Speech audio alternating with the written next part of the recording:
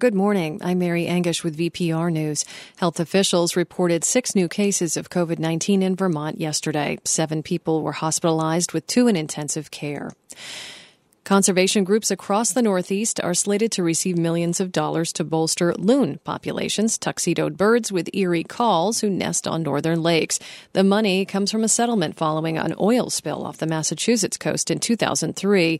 A barge operated by Bouchard Transportation Company ran aground, spilling heating oil that killed hundreds of migrating birds. Eric Hansen is a loon biologist with the Vermont Center for Eco Studies. We all operate on a shoestring, mostly through donations, but having this level of funding is just going to secure us. That funding will improve nesting habitat, sponsor community outreach and monitoring efforts, and buy back fishing gear made of lead, which is toxic to the birds. The group will receive over $400,000 for loon conservation in Vermont. And stay off the tracks. That's the message from VTrans as its crews report an increase in trespassers on railroads as they prepare for Amtrak services to resume.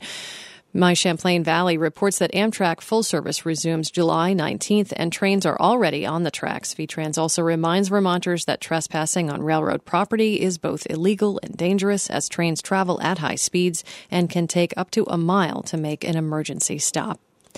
And the search for a black bear that escaped its enclosure continues. The bear, named Ahote, dug out of her enclosure on Thursday morning at the Adirondack Wildlife Refuge. WPTZ reports that refuge notified the state's Department of Environmental Conservation about the escape. That will remain closed to the public as it works to confirm the bear's whereabouts.